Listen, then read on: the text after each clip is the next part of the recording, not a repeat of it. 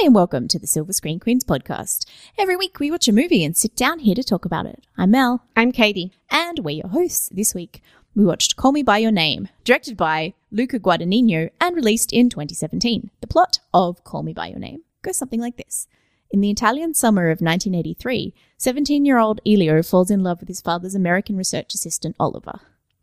And as we have been doing, we'll do a quick spoiler-free section on this movie. So, Katie, should people see this movie? Yes, I think people should see this movie. It's really nice, really good movie. It's got some really, really good performances in it. There are definitely some stylistic things that I wasn't a huge fan of, but overall I thought it was great. Really kind of one of those movies that really transports you, and I was happy to be swept up with it. Yeah, it's a really good one to watch in the middle of summer as well. I found just gave a really good sense of what it feels like, not just of what it feels like to be on summer holidays, what it feels like to be young and the summers stretch out forever and you're in this beautiful place on holidays and you're falling in love for the first time. And it is really lovely. It definitely crept up on me for the first probably the first half of the film. I was kind of like, this is a bit slow. What's going on here? There's a point though, about halfway through, where Armie Hammer speaks Italian for the first time. And then I was completely and utterly won over it by it from that moment. Like you, I've got a couple of stylistic problems. It just feels a bit slow and a bit long at times, but definitely worth catching. It's obviously very zeitgeisty at the moment as well. It is. I didn't mind the beginning quite so much, but only because I was sort of, I don't know, I was open to it being the way that it was pretty quickly. Like, I was like, oh, this is going to take a while and we're going to have to sit through lots of quick cuts of these things, of setting up the scenery and all that sort of stuff. And it's all, lyrical and implied meaning and things like that. So I was happy enough to go along with it. But I definitely could have been in a mood where I wasn't up for it. And I can see that being frustrating. Yeah. Anyway, we will go into spoilers now because I almost started talking too much spoilers in that segment. So if you haven't seen Call Me By Your Name and you want to do that, pause the podcast now and come back when you have. Yeah. I don't know. I'm pretty tired and out of it today, and I don't feel like I have enough to say about this movie, which is because it's just really good for the most part. Like, to me, I mean, the stylistic things didn't matter so much to me, I think, because I sort of accepted that was the way they wanted to tell the story and everything kind of fit with that. All of it kind of fit together. The only times that it really jolted me was like, there's a scene where Elio is sitting moping and chewing on the Star of David necklace that he's got because he wants Oliver to come home, where there's like a weird light wash over the screen. Oh, I have notes. I didn't like that. And then later on it goes into the scene goes into inverse colors to do flashbacks from the night before, and I was like, ew, no, why? So those were the only bits that really kind of made me go ugh, and take me out of the movie. I accepted that there's a lot of quick edits, jump edits that I think are sort of French new wavy. I was going to say Italian neorealist, but yeah, you're probably right. I was thinking Breathless. Yeah, but I was thinking not Breathless, but the Italian directors of the same era, the 60s. Yeah. 60s and Italian films. I can't remember the director's name. There's a movie called The Leopard, which I will now pause to look up because the director is very famous, and the fact that I've forgotten him just says more about my memory than my education. Yeah, I was thinking Godard, French. Yeah, no, definitely them as well. But that's I'm sure it's all of a piece of the same kind of. Yeah, it is. You're right. It's all related. Luchino Visconti is the director. Wild Reeds. Is it Wild Reeds? The movie, I think Wild Reeds. It reminded me of. I think that's what it's called. Which is from the same kind of period. But Visconti, who also made Death in Venice and among other things. But yeah, it definitely feels like Guadagnino has been very much influenced by earlier Italian and French cinema. And that's obviously, the movie goes for that because it's this real multinational family. Like, mum is French and Jewish and dad is American and Jewish, but they're also part Italian, clearly. And it seems like... And French, yeah. And it seems like... German? Well, she speaks German as well. And I think he says there's German in the mix when he's explaining where they're from. But based on, the actors, it seems like Elio's sort of mother tongue is French, his mother's mother tongue is French, and his father is more comfortable in English but kind of slips into both. Right. But then they also speak Italian all the time because they're in Italy. But they are, yes, to like the locals, but then to their other friends like Maurizia, they always speak French, almost always speak French. Marzia. Yeah. And then, but then when they have friends over, there's lots of languages. And I was completely jealous of Elio's family. I would love to have those people as my parents. Yeah, the movie does it. There's a certain level of pretension in the family and in the references that the movie's making, and it's all very high art and high literature and all that sort of stuff. Yeah. But they're sort of permissive, but also loving, and they're very liberal. So yeah, lefty. So if I talk about the bit where it first started to turn for me was obviously when Armie Hammer stopped to ask for a drink of water, and we hear Armie Hammer speak Italian for the first time. Obviously that got me a little bit excited, but the bit where it really turned is when his father gave him a little speech about not being homophobic, and you're too old to not accept people for who they are, just before the gay couple comes to dinner. When I was in the bathroom? Yeah, it was probably the highlight of the father-son relationship. I really had to pee. I held off for as long as I could. But anyway, there's so much water in this movie, and I haven't been feeling well, and I've been drinking loads and loads of water. Precisely. So I don't blame you. It was a very long movie. I also kind of need to go at this point, but I'm really glad I didn't. And I was so upset because I should have gone a little bit earlier than that, like when he was having sex with his girlfriend. Yeah, and I was like, oh, I might miss something, and then I was like, oh no, but I want to be back by midnight or like midnight movie time. Yeah. So I had to rush off. But anyway, I'll play it out for you, because if you're listening, you'll definitely remember it. So they talk about you heard this. Them talk about a couple coming for dinner, and he refers to them as Sonny and Cher. But it emerges very quickly that they're actually a gay couple, and he meets them, and they're both dressed in like these really flamboyant suits, and he's supposed to have worn the shirt that they brought for him, and he isn't wearing it, and his father like is giving him a lecture. He's like, come on, put it on. And he's, being 17. Oh, Dad, I don't want to, they've already seen me. Oh, there's no point. And his father immediately picks up that he's uncomfortable around this couple, and he tells him off for calling them Sonny and Cher. He's like, Mum does that. And he's like, basically he gives this lovely little speech that starts along the lines of, you're too old to not accept people for who they are. And explains that it's bad behavior. He'll play the piano when I ask you to play the piano, and you'll wear the damn shirt. Yeah. And it's a really nice moment. And when I finally sort of understood where his the father-son relationship, and the mother I got a bit earlier, she was sort of, the actress is really good. She doesn't get a lot of lines, but you can always see that she knows what's going on, and she's really aware of what's happening with her son.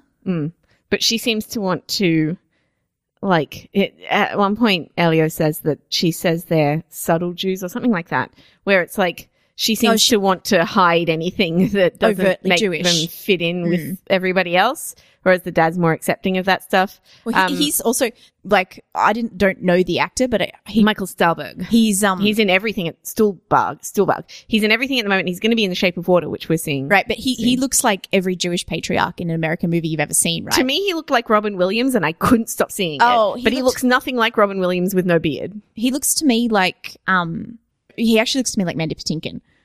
I can see that too. There's something about like his nose and his eyes, because the beard hides so much of his face that like it really reminded me of Robin Williams in like Good Will Hunting and stuff, and I couldn't unsee it for the rest of the movie. Yeah, I definitely got Mandy Patinkin, but Mandy Patinkin in Homeland specifically, where he is like the bearded Jewish patriarch. Yeah, but yeah. Anyway, I'm sorry that I missed that, and I will definitely see this movie again. So I will probably catch that on another viewing. But I did see there was a gay couple. Yeah, it's kind of at that point it's sort of when both parents seem to realize what's going on at that point. Okay. And you sort of understand like this. I just really liked the whole like the fact that the family is rich enough to have a holiday home in Italy. Firstly, that's why I want to be their child.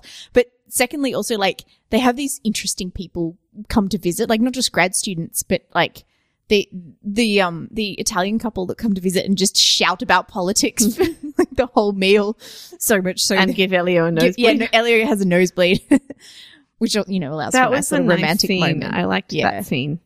I want to talk about Timothy Chalamet. Timothy Chalamet in a little bit. I have so much trouble with that and how good he was, but I feel like people are talking about Timothy Chalamet and Michael Stuhlbarg for awards and things.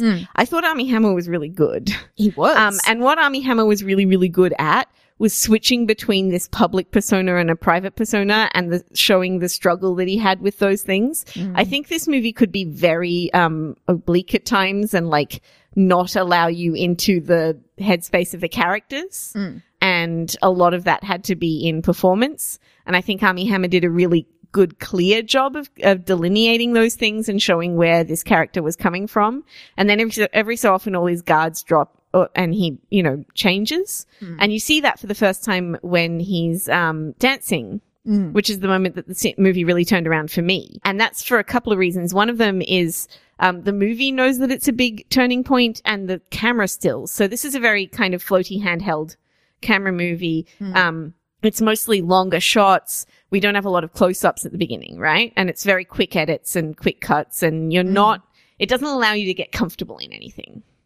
And then when Armie Hammer is dancing and Elio watches him, Elio leans forward and it's just a close-up for a while, and we just watch his face for a while. And this happens in, I think, about 3 or 4 major moments in the movie. And that was like the moment that we started to understand them as characters rather than just, you know, the glimpses that we've seen of them so far. And I really liked that moment. Yes. And that's the first time that Oliver kind of lets his guard down and Elio gets let in. And then Elio enters the scene and blocks him. And I really liked the blocking in this movie. And I actually thought it was shot really, really cleverly and really well. It plays around with focus really well. But not in a way that's like, most of the time it doesn't draw attention to itself in those things, but it's really clever. And any like film nerd will see that it's really clever in the blocking, like the way that Elio will usually be in the front of the screen and Oliver's at the back of the screen. And then when Oliver is the focus, Elio comes in and steals it a lot, is really interesting. Very much. It's actually interesting how they try to echo the blocking of Elio has this girl he sort of starts sleeping with, having a bit of a thing with, and they echo the blocking between the two of them with him and Armie Hammer, and like he tries to do what he thinks his girlfriend did to him, and it doesn't work quite as well, and they have to work out how to move together, and they finally work that out when they're both drunk in the streets on holiday, and they dance around together, and they actually finally non-awkwardly sort of work out how to hug one another and how to be together. It's kind of cute. Yeah, I mean, some of the awkward stuff earlier is less, it's more because of the guards being up and things like that, yes, I think. Yes. And nerves and that sort of stuff. Right, and by that point, that's all kind of dropped, and they, and obviously there's alcohol But there's involved. that bit where when Elio starts crying and that kind of, like, he unawkwards pretty quickly in that. Yeah. Once, like, something happens, like, I don't know, I like those little bits. I do wish that I know it's on purpose and I know it fits in with everything, but I wish there'd just been one conversation where people just said what they meant. Nah. I think I said the same thing when we watched Carol, and like, I'm almost positive, like, cause they never talk to each other about anything. I said that when we watched it because it frustrated me when we watched it. Well, see, I find that really interesting because it speaks, I think, to a very queer experience of not knowing who is safe, not knowing what is safe. But then once they are safe, they never talk to each other about, like, there's never a conversation that is just like, and they, when they do talk about it, it's still oblique, like is it better to speak or to die and stuff like that. But I think in this movie, it does come from a level of like that kind of artsy pretension. Intellectual. Like that's where this movie is coming from, and that's who all the characters are. And so there's got this level of intellectualism where they don't actually talk about anything. And I find that frustrating just as a moviegoer, because I would like that release, like the emotional release of them just actually having a conversation. And I get frustrated with characters who won't ever actually say anything. I don't know. See, I kind of liked that they spoke in code, but they understood one another. And we understood as well. I understood some of the time. Some of the time I didn't know what they were going on about, to be honest. But yeah, that's not the point. But it soon became obvious to the audience, like through what they did rather than what they said. I get that. And I'm not saying that it's a problem with the movie. It's this is what I like in movies, and it frustrates me when it's not there, because that just like having a bit where they could have even done it when they're drunk. Yeah. You know, there's just having a bit where they actually say, hey, I like you would be nice. Yeah. It just dances around everything. And the parents can say it and everybody else can say it, but but they still kind of do it in all these roundabout oblique ways. I don't think that's the word I'm looking for, but yeah, it just, I'd like to see a conversation. I mean, they even have that sort of thing in Brokeback Mountain. They just finally tell each other what they're thinking. Yeah, that's the big I wish I knew how to quit you scene. Right, and that's so quotable because it's so relatable, yeah. right? There's nothing in this movie that I can go, oh, that's so quotable because it's so relatable. Because it's like, there's nothing in it that's universally relatable. Everything is in kind of code and shadows and that sort of stuff. And it's just frustrating for me as a viewer with any of these movies. But yeah, I think that there's definitely a level of like having to do that in public and having to do that with new people. But surely there's a point at which they can just talk. Yeah, I especially since there's that is it better to speak or die theme. Yeah. I wasn't so bothered by that because the acting was so good. I mean, particularly Armie Hammer and Timothée Chalamet. I feel like Armie Hammer almost stepped up because he was working with Timothée Chalamet. I know that the age difference is such that actually Armie Hammer's, older and more experienced, but Timothée Chalamet is so like free in this role, and he's a couple of years older than 17. Like he's not actually a teenager. Which I think I've when he shot this though, because this has been around since this has been finished since like last year, right? Right. So he's now 22. He's now 22. If it came out when he was 21, he would have been like 20, just not a teenager when they shot it. Right. I would assume. True, but also like I don't know. He's kind of close enough to be look teenaged and feel teenage, but I feel like he's also got enough maturity to kind of understand how to tell you that the story of his teenageness through his body, like the awkwardness of his movements. There's a scene where Armie Hammer comes in from a late night out and he's sitting at his desk, but he then quickly moves himself onto his bed, and you can hear Armie Hammer coming in, and you see his breathing quicken, like in his chest. It's so good. I'm just like, this kid is, and he is a very physical actor, and he just tells a lot with his body. And I think Armie Hammer's also quite good at that.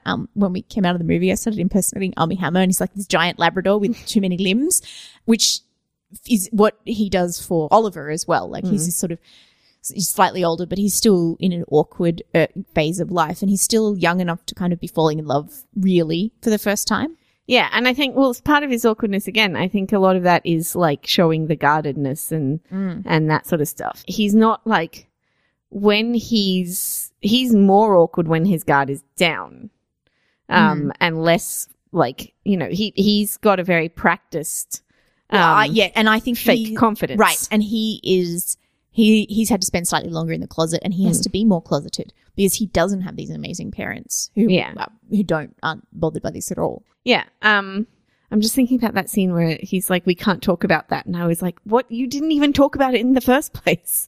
Sorry. Because I was like, what is he referring to? Because I just assumed he was referring to the fact that he's a virgin and that he's trying to hit on him. That seemed like what it was coming to me. But then it seemed like, I think it also had the kind of like the fact that he was his father's student, and he was like had ethical issues as well. But none of that there's nothing in it that sort of, it could be that, or it could just be that he doesn't want to be gay, or it could just be like they never discuss it. There's never any kind of but they do closure on that stuff. And it's, yeah, I know it's the style of the movie and stuff. Well, but there is closure. They do end up getting together. Yes, but that's not what I'm, don't worry about it. Okay. No, I mean, there's never any closure on like what was on their emotional states at the beginning of it, or any like, I'd just like to know. I'm not making a lot of sense, but yeah, that was how I was feeling when I was watching that stuff. I was like, I wish you guys would just tell me what's going on. I just was tired. That was the transporting bit for me. That feeling of first falling in love when you're just completely stupid, but also it's amazing and the best feeling in the whole world. And that I don't know. I didn't need to be told. Okay, you could tell. I wasn't thinking about falling in love. I was thinking about like what the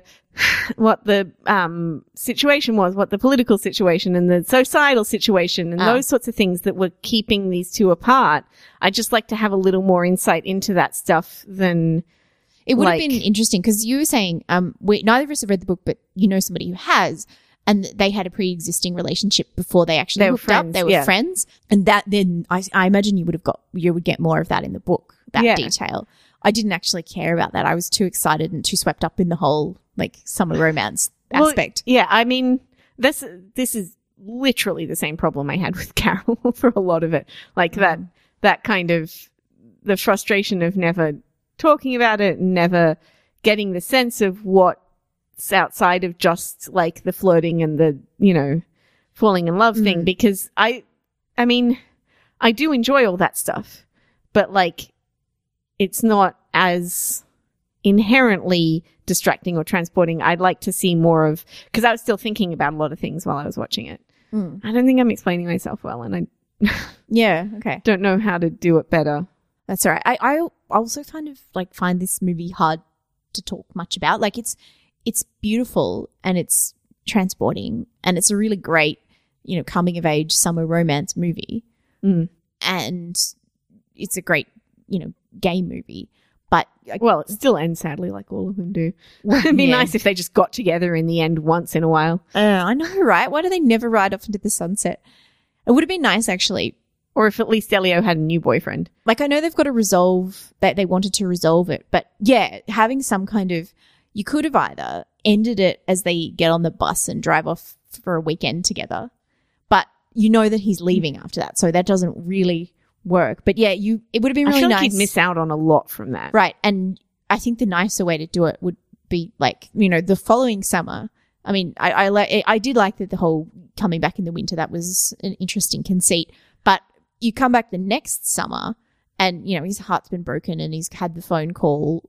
Maybe you can even show the phone call happening in the winter and he's heartbroken, but you kind of show him come back the next summer and like you see Marzia and she's like, hi. And then like some other Adonis appears and you can kind of see that this is headed for something more serious. Yeah, but then it'd be more like a cycle of behavior rather so than again, I have falling in love again. It's sort of, it's autobiographical, right? The novel or not? I don't know. I know that the novel has a much more depressing ending. Right. Like, I think it's Elio stays, we're spoiling for the novel as well, guys, but I believe it's something like Elio stays miserable forever and never gets together with anybody else and is just sad for the rest of his life. Wow. Because books are like that. So at least it's not that depressing. That is sad because I really like the talk that his father has with him at the end where he talks about a broken heart and, you know, how you really have to sort of feel your way through these feelings and recognize that this was something special and acknowledge that and acknowledge what was great and acknowledge the grief at it ending. I thought that was a really good bit of parenting, really. Yes. And also Elio doesn't deserve that. He didn't do anything to deserve that. No. It's awful. No. But yeah, it's interesting because I feel like Elio is an easier character than Oliver. Absolutely. Elio is a character that we've seen many, many times before, is usually a girl, but isn't in this one. But, you know, like that summer pining, like falling in love, you know, all of the feelings and all of those things. First romance kind of thing. Like the first masturbation scene, I'm like, oh, we're at the inevitable masturbation scene already. Which is usually a boy, but they don't show female masturbation on movies. But anyway. With some exceptional exceptions. Yes. But Stoker is the only one I could think of. Yes. Although I suspect this movie's kind of been floating around in the internet for a while, and I suspect the scene that everyone will talk about is not the first masturbation scene, but the peach masturbation scene, which both you and I were sitting there going, he must be so sticky. He still hasn't washed his hands. He's got like, oh yeah, there's time when one of them goes to the toilet and both of them do it? Yes, they both go to the toilet and don't wash their hands, and then there's romantic scenes afterwards, and I'm like, go wash your hands. Yeah, and then he like just terrible hygiene. eats a peach on his gross attic bed, and then does something else with a peach. But he must be so sticky, like sticky in so many places. It's the sequel to American Pie. But it was really distracting. Like I totally get what they're doing, and it totally makes sense. And also, like all the stupid stuff you do when you're a teenager and you're utterly, completely blinded by horniness. Believe me, I get that. But also, it was really distracting. Like he must be so sticky. And 17, looking at linoleum makes him want to have sex. Yes. I thought of that quote so many times. There's a bit where Armie Hammer says, oh, you're hard again. And I'm like, yeah, like, 17. Like after going down in for like 3 seconds. Yeah. But yeah, the peach thing and like, Yeah, it's only distracting for us. But also he kisses, Oliver kisses Elio after he threw up. And I was like, oh, I'm going to kiss you, vomit mouth. No, but he also, I was like, has a drink before they go to a fountain. He washes out his mouth and then I thought he puked in the fountain. No, he went to the fountain. He washed his mouth out, I thought. It was very hard. They're very long shots. They are. It's hard for me to tell. I thought he was throwing up in the fountain, so. Right. Even if he washed his mouth out, he still just threw up. Yes. Just kind of nasty.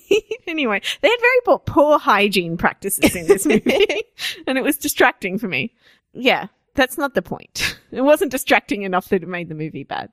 But yeah, it's a movie that you kind of have to experience rather than just watch. And you can like analyze all of those influences. The soundtrack was quite overbearing, but like it didn't distract me from the movie. And it also did some like interesting stuff, and it obviously has Elio is interested in classical music, so it kind of uses classical music very well, and lots of mucking about with the diegesis and non-diegesis of him playing, and what sounds like him playing, but it's not actually him playing. And then there's a scene where like there's the music playing in the background, and then it really suddenly stops and cuts to them on bikes riding through the grass, getting to their secret spot.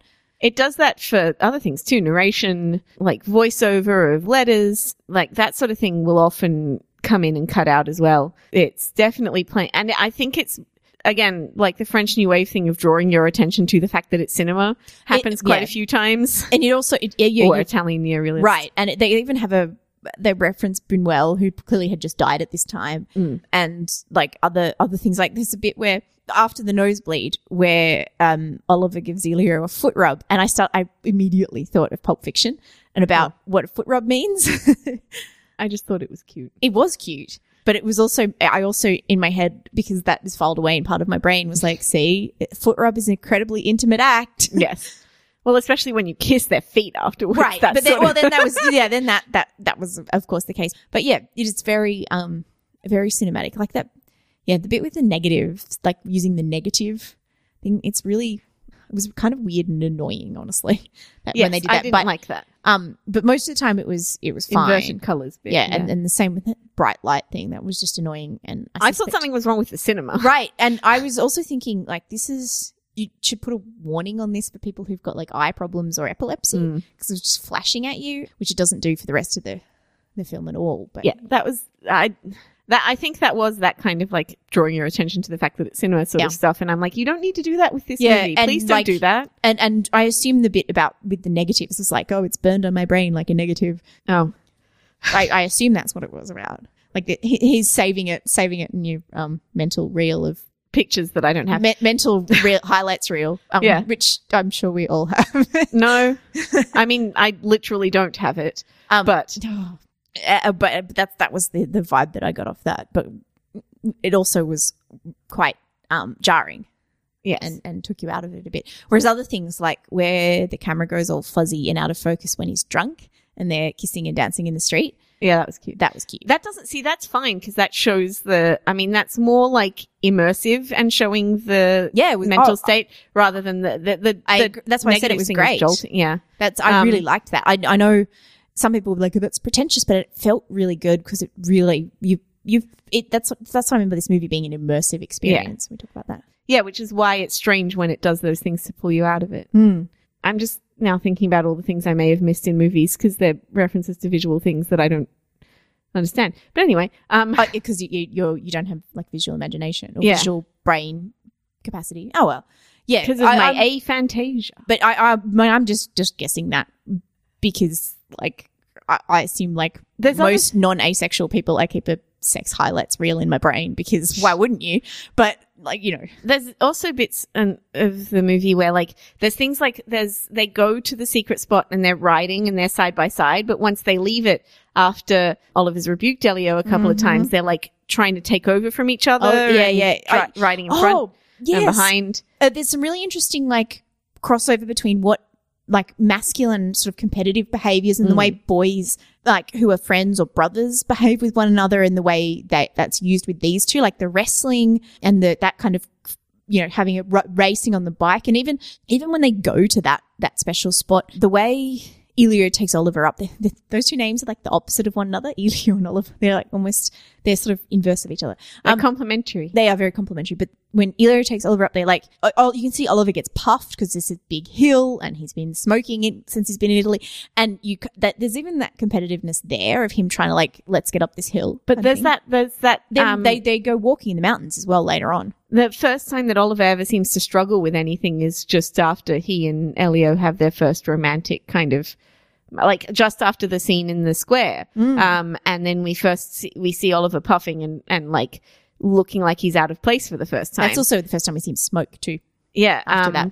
So it's this kind of like what Elio's doing to him is represented thematically and visually rather than Very in clever. the dialogue and stuff, which, yeah, it is very clever. It's all great. But it's the kind of thing you need to kind of be looking for, or it just washes over you and you kind of inherently understand it. But a lot of it I saw because I was looking for it and thinking about it. Yeah, I think the movie, I'm a bit frustrated at the bits where it took me out because I thought it was so cleverly shot for the most part. Yeah. That bit when the train goes away too, and it's just running down beside him, and there's all that space to the other side. man. Oh, so good. Yeah. And It's also shot like, so nicely. yeah, but it's also like a bit of a classic cinema shot, you know, of your love going off to war on the train. Kind It of is, thing. but it's framed just slightly off center so that it's like all the spaces to his left, like back home and everything, and there's only a little bit of space on his right, and it's taking Oliver away from him. It does like to shoot people in that sort of, I want to say downstage right, like front right, the bottom of the screen kind of, it often puts the person you're focusing on right down there, which is a bit like the photographic rule of thirds, like he's in the, you know, bottom sixth of the frame. Yeah. Because that's how they shoot him on the phone at Christmas. And it's also, In that outfit, and it's, that was like the only time that this movie looks like it's set in the 80s, apart from that one dance party is when Elio comes home in that outfit. see, I was actually interested. No, the costuming I think is it was actually done well. Firstly, Oliver has a very distinctive style and it's very American and an East Coast and wealthy, which is obviously Armie Hammer and also this student. And with, you know, his like oversized button-down shirts and his oversized khaki pants and khaki shorts, his Converse sneakers and all that kind of stuff. And Elio has like a couple of band T-shirts that he gets around in. Like he's a Talking Heads T-shirt at one point. Yeah, but see, this is the thing. It could be set at any time after the 80s in all those things. Right, because but he the talking- dresses like he and Marzia and stuff dress like European kids of the 80s. Like they actually dress like Italians or French, like well-to-do Italian and French kids of that era, meaning that they actually look a lot better than a lot of like, you know, Americans or Australians did in the 80s because it's not quite so extreme. But they were still very stylish. Like it was very much the stylish 80s outfits. But it was also, it just was very like, Even his mother's hair, there was not a I perm think even in sight. in summer, you know, it's partly because it's summer and everybody's not wearing very much. God, they're just allergic to shirts in this movie. Oh no! Oh, But I'm it's so true, sad. right? Like Elio's shirtless a lot. Yeah, he is. But the way that like that could just be any time, really. Yeah. And a lot of those fashions are back now, so that doesn't help. Yeah, like there are only a couple of indications to say this is 1983, and it doesn't have to be 1983. No. It could very easily not be. I mean, you'd change a few things, like you'd change, you know, phones or something. But I mean, people are still going on holidays and spending all day at the pool and sneaking off and having sex. You could set that now. You could easily update the setting to now. It's kind of nice that it's in the 80s, just because there's certain little, I think, there's some little quirks that the filmmaker quite enjoys, like using the old props, and you also have things like there's, you know, physical typed pages, and they're making using card catalogs and, you know, rotary phones. And I things. guarantee you all of that stuff could still be in a movie that's set now that's just got a really retro aesthetic. Yeah. I mean, I watched It Follows, but yeah, it means they don't have cell phones and things like that as well, Right, which is a very convenient thing for movies these days. But it's also like the social situation is completely different now, which is why I thought it would be interesting to explore that a little bit more in this movie. Yeah, and you're right, because this is like the height of the AIDS panic, right? And that was interesting to me as well. Like these parents know that their son's having sex with this guy, and they're fine with that, and that's fine. But there's no one ever talks to him about safe sex at any point. No, I mean, I don't know. It's early in the AIDS panic, but it was definitely known, and especially known in the gay community at that point, and people would have known about it. So there's no one ever says anything about that. But there's also like, I think it's all probably implied rather than, but they sort of they have exchanges in public and then sort of move into more private spaces to actually touch one another or kiss or which is why anything it's like so that. surprising that at one point Oliver just says in the middle of the square, I'm really glad we slept together with people all he's around. standing in the doorway of the newsagent. And that to me was really interesting because like nobody hears him, nobody overhears him. There's no furtiveness about that. Even though you can tell that he's closeted and you can tell that he is feeling awkward about this, he's really like relaxed about that at that point. Well, see, I saw that. That's the only time that anybody says anything of substance to another person. Oh, and then they have a little conversation later where he's like, I was trying to tell you that I liked you. I would have liked to have had that conversation, but just very clear about what was going on. But yeah, I saw that as like Elio still wasn't sure if Oliver liked him, and Oliver's trying to make it very clear publicly that he does like him. Right, it is. But it's if still you do a want to get weird in thing that to sort of do. social stuff, I think He could have at least said like, I'm glad last night happened or something like that, so that it's not quite as like, public. which is why all that stuff is interesting. But I think that was him trying to say like, but I do like you and I like our relationship and and I'm not ashamed of you and things like that. But again, without saying that stuff. But yeah, that's the thing, those scenes when they do talk, the one where they were sitting on the wall and they were talking, I was like, can we have more? Oh, it's done. Yeah, that was a lovely scene, actually. I know, Cute. it was so cute, and I was like, oh, I'm really like, oh, bye. And it's just, I know that's the style of the movie, but.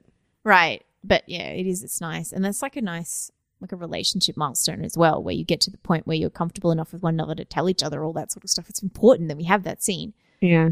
Anyway, can we rate the movie? Yeah, sure. I'm going to go with 3.5. Oh, really? Yep. Okay, I'm going to go with 4.5. I really liked it. Yeah. I'm actually genuinely surprised. I liked that you it, went that low. I liked it, and it felt very atmospheric, and it did what it was set out to do quite well. But I did also find myself looking at my watch a lot. Oh, I didn't. And I literally was like, oh, I can't go to the bathroom, Mum. I want to keep watching. So yeah, I and it really more. did only pick up for me in the second half. Okay. So yeah, no, I'm going to stick with 3.5, which I know is what I gave Last Jedi, which I kind of didn't like either, but I kind of didn't like, whereas this is one I kind of liked, and I'm giving it 3.5, but that's sort of where I landed. And then if you average us out, it's about 4 stars, which seems about right to me. I think I may have had slightly too high expectations going in. So many people were like, this is the film of the year. This is amazing. This is going to win Best Picture. And I think I may have like overshot. Okay. I had the high expectations, but I think I also kind of knew what sort of movie I was getting into. Like I kind of thought it would be, I mean, there's 2 Sufjan Stevens songs credited in the opening credits. I was like, I think I know what we're getting into here. So I was a little better prepared for the style of movie, maybe. And also I've been hearing about this movie for a year. Like, I swear it's just part of my consciousness that this, but it's just like surprising to me that it's taken this long to get out. But a year ago, we'd been hearing for ages about Moonlight and how amazing it was, and that absolutely lived up to expectations. Yeah, I think I thought that's what I was getting in for, and it didn't quite go that way. But that's okay. It's fine. It just yeah, it was the 2 Sufjan Stevens songs. I was like, oh, okay. I knew about the Sufjan Stevens songs because Twitter's full of that. Twitter has been full of Armie Hammer for several months. Okay, So anyway, yeah. So I should wrap up. Cool. Thank you very much for watching. Okay. Thank you very much. Thank you very much for listening to the Silver Screen. Thank you for listening. My turn. Thank you for listening to the Silver Screen Queens podcast. If you would like to see our show notes, please go to our website, www.silverscreenqueens.com. And we are on Twitter at @screen_queens and Tumblr at silverscreen. Wait, which way did I do around? Tumblr.silverscreenqueens.com. Tumblr.silverscreenqueens.com. Thank you for listening. Bye. Bye.